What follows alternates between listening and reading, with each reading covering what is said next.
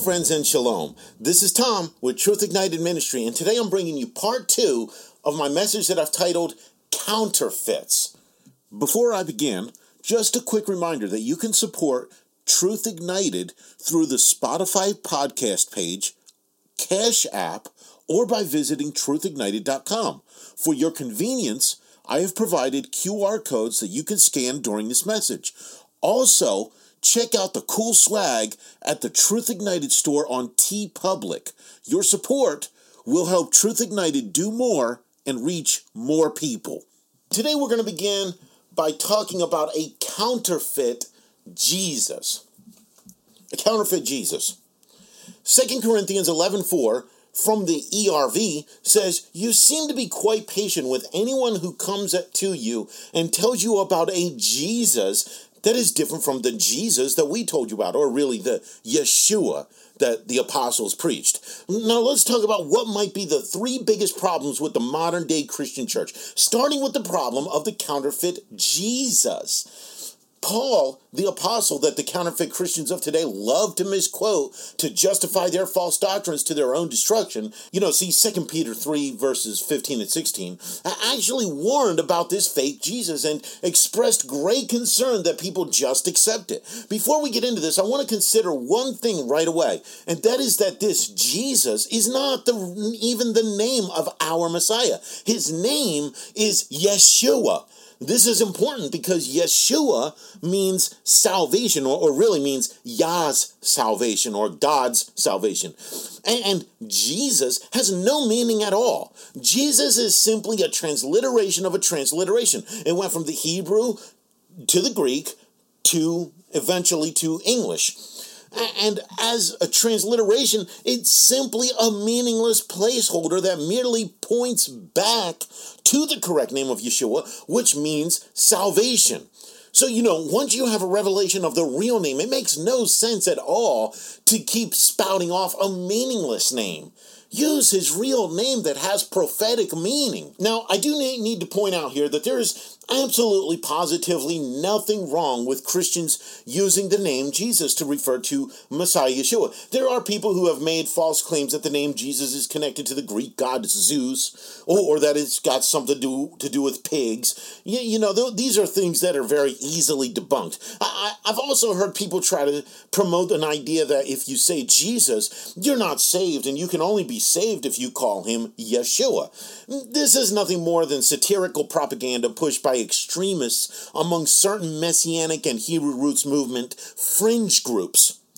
Jesus is a valid name for our Messiah, but it is also a meaningless placeholder, a transliteration of a transliteration. Yeshua, on the other hand, is the divine name of our Messiah, meaning salvation, and as such, it holds divine power. With this in mind, let me ask you a question. What's to stop devils from presenting themselves as false messiahs using the meaningless name of Jesus to identify themselves? Yeshua warned us, as recorded in Matthew 24:24, false messiahs and false prophets will rise up and show great signs and wonders so as to lead astray, even if possible, even the chosen. There are many counterfeits of Yeshua in religion today, all taking the name of Jesus because the false messiahs do not have the authority to take on the true name Yeshua. There's the popular white Jesus, complete with the long blonde or brown hair and the blue eyes and the neatly groomed beard. There's the black Jesus, or sometimes the Jesus with dreadlocks, the Jesus with the short haircut, and all manner of others that modern Christianity has dreamed up, all being assigned that name Jesus. But the true Messiah, Yeshua, was and is a Jewish rabbi, a man of Middle Eastern descent whose ancestry connects him to the tribe of Judah and the lineage of David. He lived his whole life as a Torah-observant Jew. There was nothing Christian about Yeshua. He was not a Christian at all.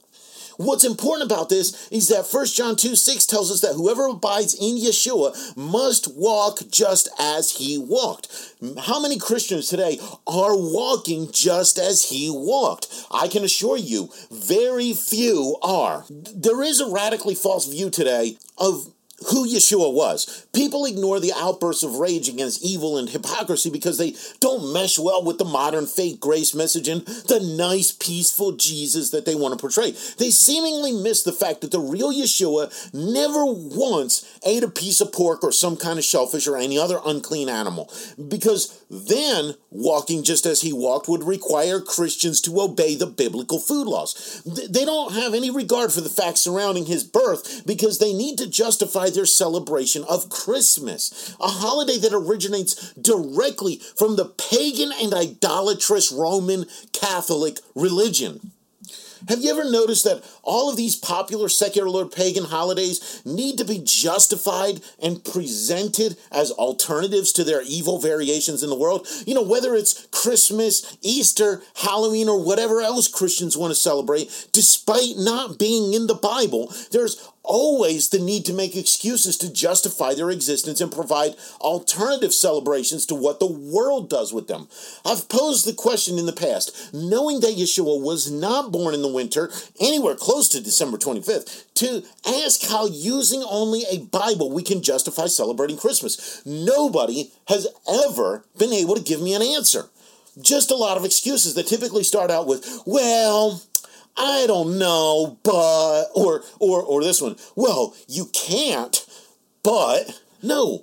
Look, if you can't justify the holiday, and you know it's not in the Bible, and you know it has roots in paganism, even if it's just Roman Catholic paganism, because I know there's debates about some of the other stuff, but even if we only focused on the Roman Catholic paganism of Christmas, Easter, and Halloween, that should be enough.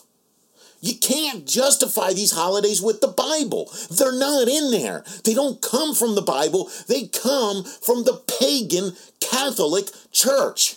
You know what celebrations need no justification, excuses, or alternatives to what the world does? The feasts of Yah listed in the Bible. You don't need an alternative to the world celebration of Passover, unleavened bread, first fruits, the day of Pentecost, the day of trumpets, the day of atonement, tabernacles, or even Hanukkah and Purim, because the only people who celebrate them are people who obey the Torah and follow the Bible.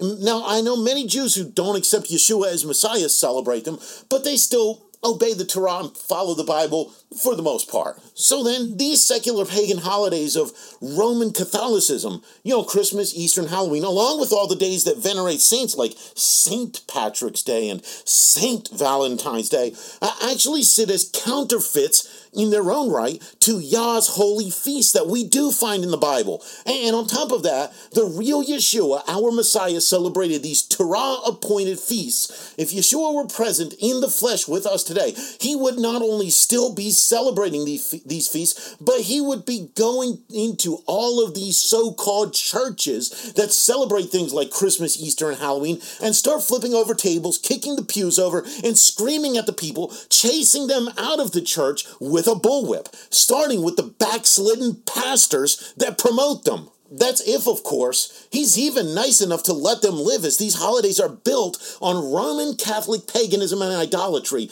And Isaiah 66:17 indicates that when he returns, he's just going to obliterate all of the idolaters, along with all of the people who eat unclean things like pork, rodents, and shellfish. If you're a part of this counterfeit religion calling itself Christianity, don't think for a moment that Yeshua would be nice to you. He was not nice to the religious hypocrites in his own day. He most certainly would not be very nice to any of these fake Christians today. If you've read my message, The Narrow Path, Part 1, you're familiar with the estimates that as low as 5% or even 0.5% of all professing Christians are really saved. And if you've not read that message, you can find it at truthignited.com.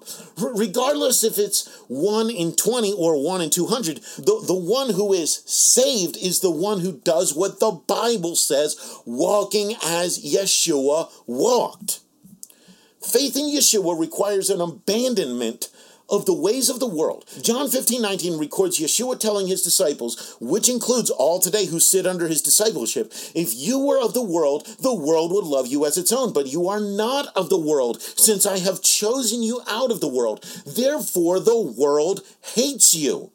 We're called to live apart from the culture around us, not assimilate into it or attempt to bring worldly culture into the body of Messiah or the churches under the guise of evangelism.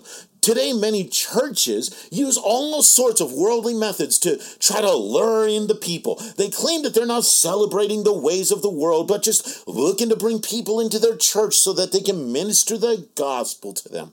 But what gospel and what Jesus are they offering if they're using the ways of the world to draw them?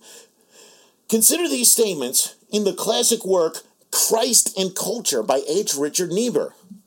It is relevant, however, to point out that cultural Christianity is not, evidently, more effective in gaining disciples for Christ than Christian radicalism is. In efforts at accommodation, Gnostics and cultural Protestants find it strangely desirable to write apocryphal gospels and new lives of Jesus. They take some fragment of the complex New Testament story and interpretation, call this the essential characteristic of Jesus, elaborate upon it, and thus reconstruct their own mythical figure of the Lord.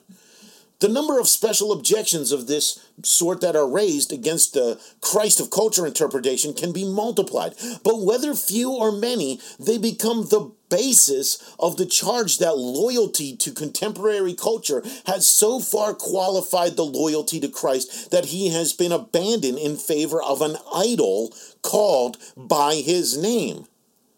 Now, just let that sink in for a little bit. An idol called by his name. This is not some modern-day radical extremist who wrote this and self-published a digital book. This is a classic work that I've been told is a standard in seminaries. When you assimilate the God-hating culture into your Christian faith in any form, you're basically making a mythical figure, an idol, calling it Jesus, and setting it up as an idol in place of the real Yeshua. On top of that, as Niebuhr points out, this is no more effective than just taking the Bible alone and doing what it says. Yeshua said that if we lift him up, he will draw the people in. You may draw people in by using worldly and cultural methods of evangelism, but what are you drawing them to? I'll tell you what you're drawing them to: a counterfeit Christianity, a counterfeit Christian church, a counterfeit Jesus, a counterfeit spirit. I'm going to talk about the next. A counterfeit gospel.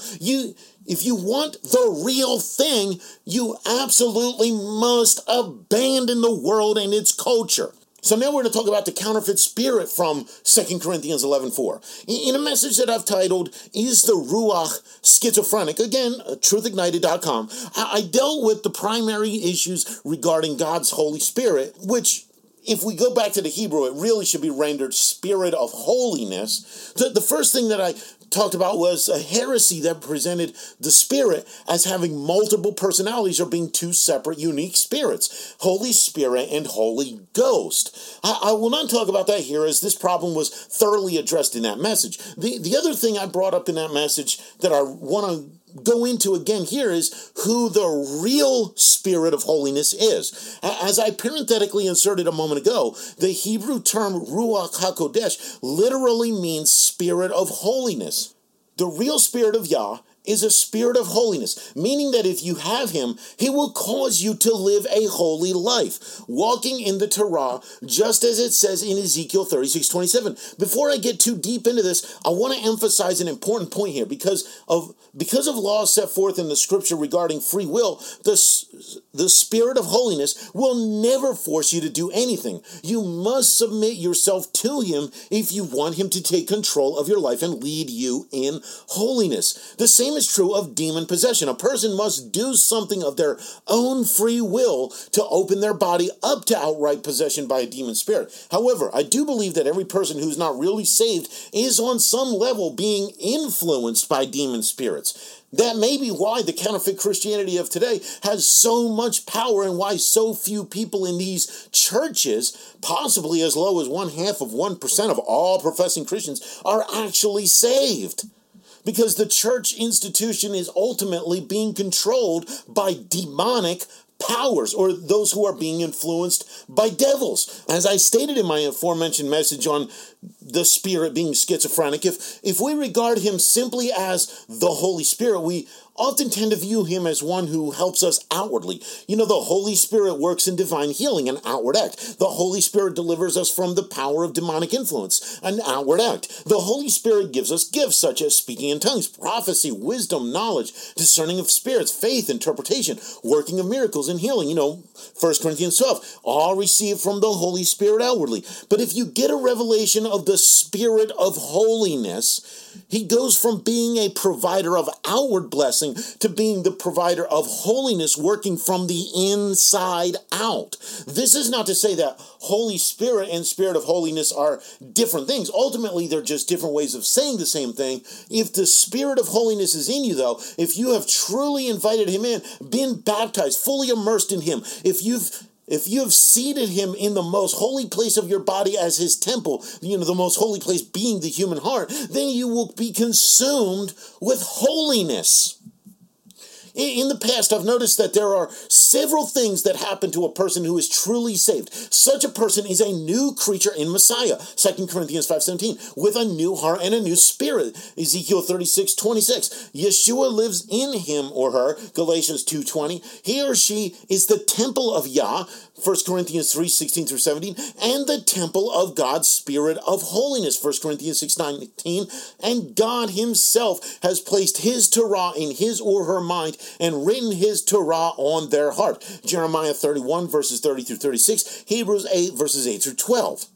But regardless of all that, let's just focus on the Spirit of holiness. If the Spirit of holiness is living in you, if you have truly invited him into your life and given him his rightful place on the throne of your heart, then you'll be so overwhelmingly consumed with the things of God that the other 95 or 99.5% of those so-called Christians out there who aren't really saved will think you are a crazy, radical fanatic who's not normal. This, of course, is because such people define normal based on what they see everyone else doing instead of rightfully defining normal by what the Bible says. Since we're talking about percentages here, consider this quote that is widely attributed to the late A.W. Tozer, though it appears there's no original source for the quote that can be tracked down, at least not that I've been able to find. If the Holy Spirit was withdrawn from the church today, 95% of what we do would go on and no one would know the difference. If the Holy Spirit had been withdrawn from the New Testament church, 95% of what they did would stop, and everybody would know the difference.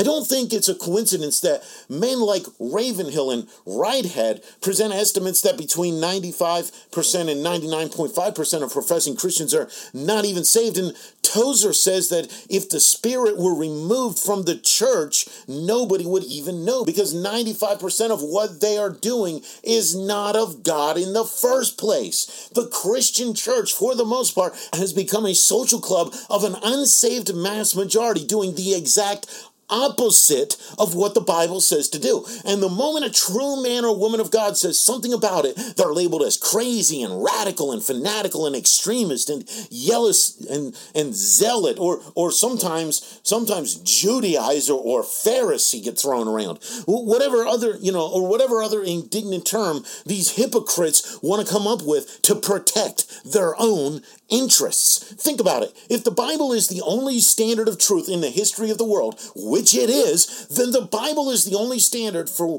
which the word normal can be defined. If you're not careful, all those devils in churches will convince you to live like the world because that's what they consider to be normal. I have a whole message about this titled, What is Normal? Again, on my website, truthignited.com. And I suggest taking the time to read it if you want to know more about this topic. All of those characteristics of a truly saved person I mentioned a moment ago will cause you to hunger for the things of God and the pages of the Bible. If you're not drawn to a Bible, hungry for its words, seeking out anything and everything it commands so you can obey it, then you're not saved. It's just that simple. You cannot have all of those characteristics in your life and refuse to read a Bible. Yes, there is the extremely rare situation where a person is maybe physically incapable of reading a Bible, but even then there's ways to get the word inside of you in most cases. Now let me clarify something, as I've seen people say that they know whether or not a person is saved. And that's not what I'm saying here. I'm saying this is what the Bible says, that there are characteristics of a saved person. It's up to you, though, to decide if that's how you're going to live out your faith. And the condition of your salvation is really only known to God. But the Bible does give us a map of what a saved person looks like, and so we can conclude in a generalistic sense that a person whose life does not align with that is most likely not saved. Where it crosses into blasphemy is when you say you profess to know a person is not, never was, or has fallen away to the point of no longer being saved. But think about the Spirit of holiness for a moment. If you didn't have any of those other things, if you were not a new creature, a Messiah with a new spirit and a new heart, and if you didn't have Yeshua living in you, and if you weren't the temple of God, and if the Father did not put his Torah in your mind and write it on your heart, and you only were given the Spirit upon receiving Yeshua as your Messiah, you would still have more than you need to live right, especially because in Ezekiel 36:27, it tells us that when you receive the Spirit, he will cause you to walk in the Torah.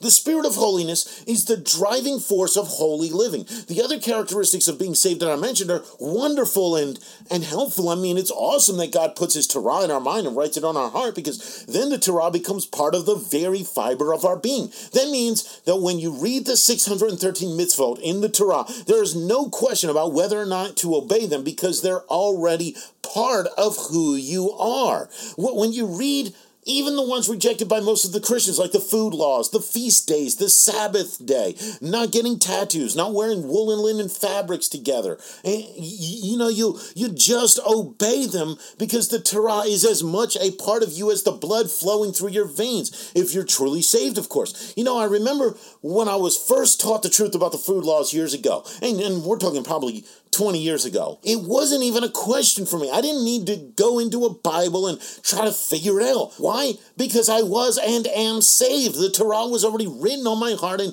implanted into my mind. When the truth was spoken and it lined up with what was already inside of me, the Spirit took over, and I've not touched any unclean thing, at least knowingly, ever again. Because sometimes they put stuff in foods and you just know, nobody even knows it's there. But regardless of the Torah being written on our hearts and placed in our mind, it's ultimately the work of God's Spirit of holiness that drives us to live holy. The bottom line is that if you are not consumed by the Bible and driven to live holy, sanctified, and set apart to the things of God as commanded in his Torah, then you do not have the real spirit of holiness. You might have some kind of a spirit, but I assure you it's not the Spirit of holiness, the real Holy Spirit. Most likely the spirit you have is a demon spirit, and you need to seek someone filled with the real Spirit of God to cast that thing out of you.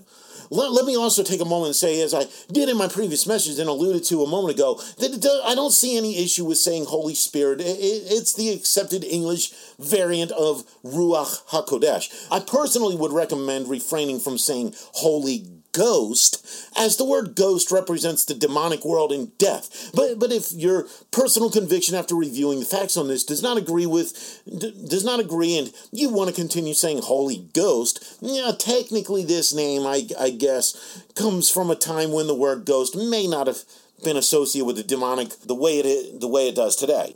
I know it's very difficult to break some people from traditional terms, and older Pentecostals are simply accustomed to saying Holy Ghost. I think Baptists, a lot of the old Baptists too. But as long as people are not creating heresies like those I presented in the past about this, it's probably not the worst tradition Christians hold on to. But if you research the word ghost, it does seem very concerning to call anything from God a ghost.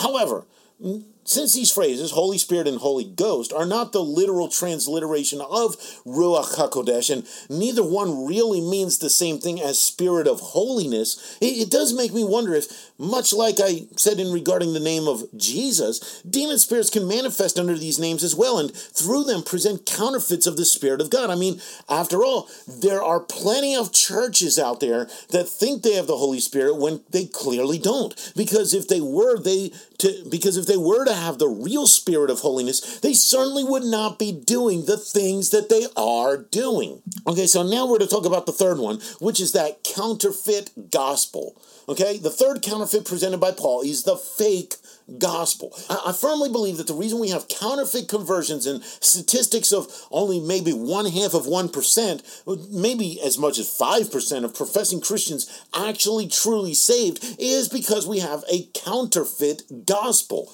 More than the counterfeit Jesus and the counterfeit spirit, this counterfeit gospel is perhaps the most damning of them all. After all, the false Jesus, as many as there are, and the false spirit are essentially the result of an alternative of the true gospel, the imitation that Paul warned us about. To get into this, let's first consider what Andrew Farley says in his book, The Naked Gospel, The Truth You May Never Hear in Church. He says, it's frustrating to operate under a counterfeit belief system and not know why it fails you. I know because I've been there, but the message of Christ in you is the real thing, the Word of God in its fullness. Today's alternative is a message that's an inaccurate part of the whole. All around us, we're inundated with a lackluster gospel that advocates partial forgiveness, a pressure-filled motivation for behavior change, and the promise of earned rewards in heaven or a cash return while on earth. This counterfeit is the reason that the church sometimes doesn't appear much different from the world. It's time to start over, if necessary, and seek the real thing. A.W. Tozer, who I've already referred to once, said in a sermon titled, "What Does It Mean to Accept Christ?" He said, if your Christian conversion did not reverse the direction of your life, if it did not transform it, then you're not converted at all. You are simply a victim of the accept Jesus heresy. Think about that. The counterfeit of the true gospel message actually creates a heresy out of accepting Yeshua as Messiah. Had I not already mentioned Niebuhr's work, this would also be a good place to bring that up. How is this possible? A counterfeit gospel causes you to accept a counterfeit Jesus and be filled with a counterfeit spirit, and that should be cause for concern. A gospel that does not lead you toward obedience of the Torah of Yah is not the real gospel at all. God's spirit is the spirit of holiness. He will always lead you back to the Torah and push you toward full obedience. Yeshua is the Torah made flesh to tabernacle with you and in you. His whole mission centered around the Torah and fully filling you with that same Torah. That's what Matthew 5:17 is all about, after all. You know, many people take Yeshua's words in Matthew 5:17. Do not think that I came to abolish the Torah of the prophets. I did not come to abolish, but to fulfill. To somehow mean that he would abolish the Torah after he said that's not what he came to do. Because somehow they think fulfill means the same thing as abolish. This is a very misunderstood passage that many use to try to claim that Yeshua's work on the cross ultimately ended the need to follow the Torah. Let's take a closer look at what this verse is really saying. Abolish in the original Greek means destroy, overthrow, tear down, unyoke, unharness. Fulfill in the original Greek means accomplish, amply supplied, complete, fully carry, fully preach or teach. Fulfill from an English etymology is the combination of the two words fill, full. This is in harmony with the Greek and can be combined with how this Greek word is defined and further define it as to say, to fill full. So knowing this, we can read this verse this way for a more proper understanding. Do not think that I came to abolish the Torah or the prophets. I did not come to destroy them, overthrow them, unyoke them, or tear them down, but rather to accomplish them through you, supply them to you, complete them in your presence as an example, fully carry you in them, and fully preach and teach them to you. I came to fill you full of the Father's Torah. And that's Matthew 5:17 from the Truth Ignited Expanded Paraphrase Translation, which is not a real thing, but maybe one day I should make it one. Sid Roth, a well-known Messianic Jewish author and the host of the Christian television program It's Supernatural, asks in his book, The Incomplete Church, Unifying God's Children, what would the church be like today if we started from scratch? What would happen if we removed all tradition from Judaism and Christianity, and Jews and Christians came together as one? In similar manner, author Francis Chan John asks in his book, Letters to the Church, the more I study the gospel, the more I'm convinced that those of us who live in the United States have a warped idea of what it means to be a Christian. It is for that reason our churches are in the state they are in. A warped view of Christianity can only result in a warped church. But what if we started over? What if we bulldozed what we currently call church and started over with actual Christians? These are profound questions and they certainly require an answer. If not from the body of Messiah as a whole, they should certainly be considered by any individual believer to whom they are presented. And that would include you if you're listening to this message. What would happen indeed if we eliminated the nearly 2,000 years of Christian and rabbinic Jewish history that developed after the apostles penned the writings that make up what is commonly, but wrongly, referred to as the New Testament, and we simply went back to the Bible? Before holidays like Christmas and Easter were invented, before some bishop, posthumously named as a pope, made some vague statement that deemed the official change to the food laws. That's actually the origin of the so-called change to the food laws, not anything in the Bible. But before any of today's traditions were developed, regardless of any claims of them coming from pagan religions or merely being the result of misinformation, what if we just went back to the Bible alone?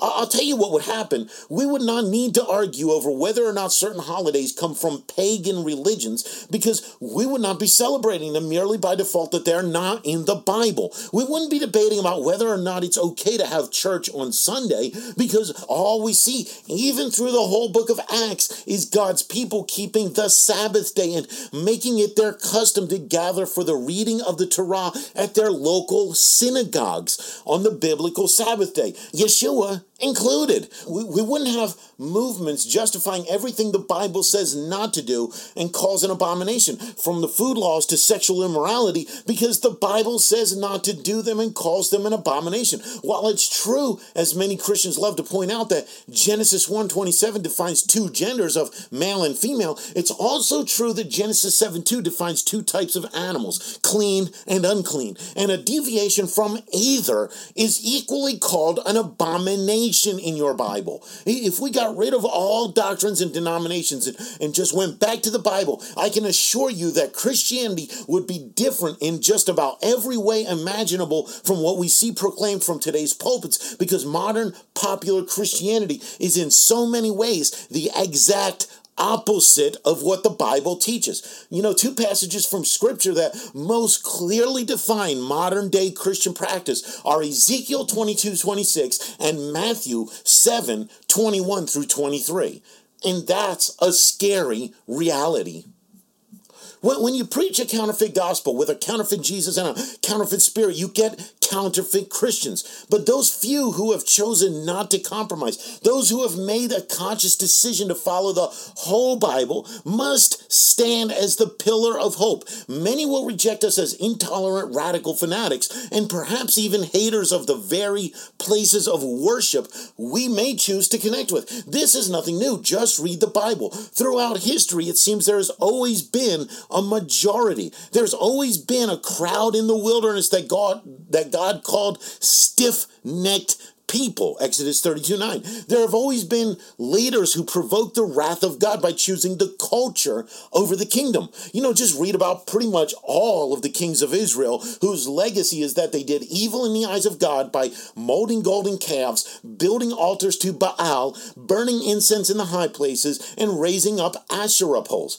All of which is really no different than so-called Christian pastors today who bring Santa Claus and colored egg hunts and trunk or treats into their churches during those Christmas, Easter, and Halloween holidays. But there's also those rare characters like Nathan the prophet, whose primary legacy in the Bible is that he got right up in the face of the king of Israel, David, and rebuked him regarding his sin with Bathsheba. And there were also a few kings in Israel, every now and then, who did what was right in the eyes of God, who tore down the altars to Baal and the Asherah poles. The big question then is, are you going to follow the crowd, or are you going to be listed among the few who actually decided to do what the Bible says? Hey friends, I want to thank you for taking the time to listen. If this message has impacted you, please feel free to share it with others. If you're enjoying these teachings, be sure to subscribe and consider becoming a $5 or $10 monthly partner. If you want to make a larger donation, please contact ministry@truthignited.com. If you're interested in more teachings like this from Truth Ignited Ministry, be sure to check out the website at www.truthignited.com and follow Truth Ignited on Facebook, Twitter, YouTube, and Instagram. I'll see you next time. Blessings and shalom.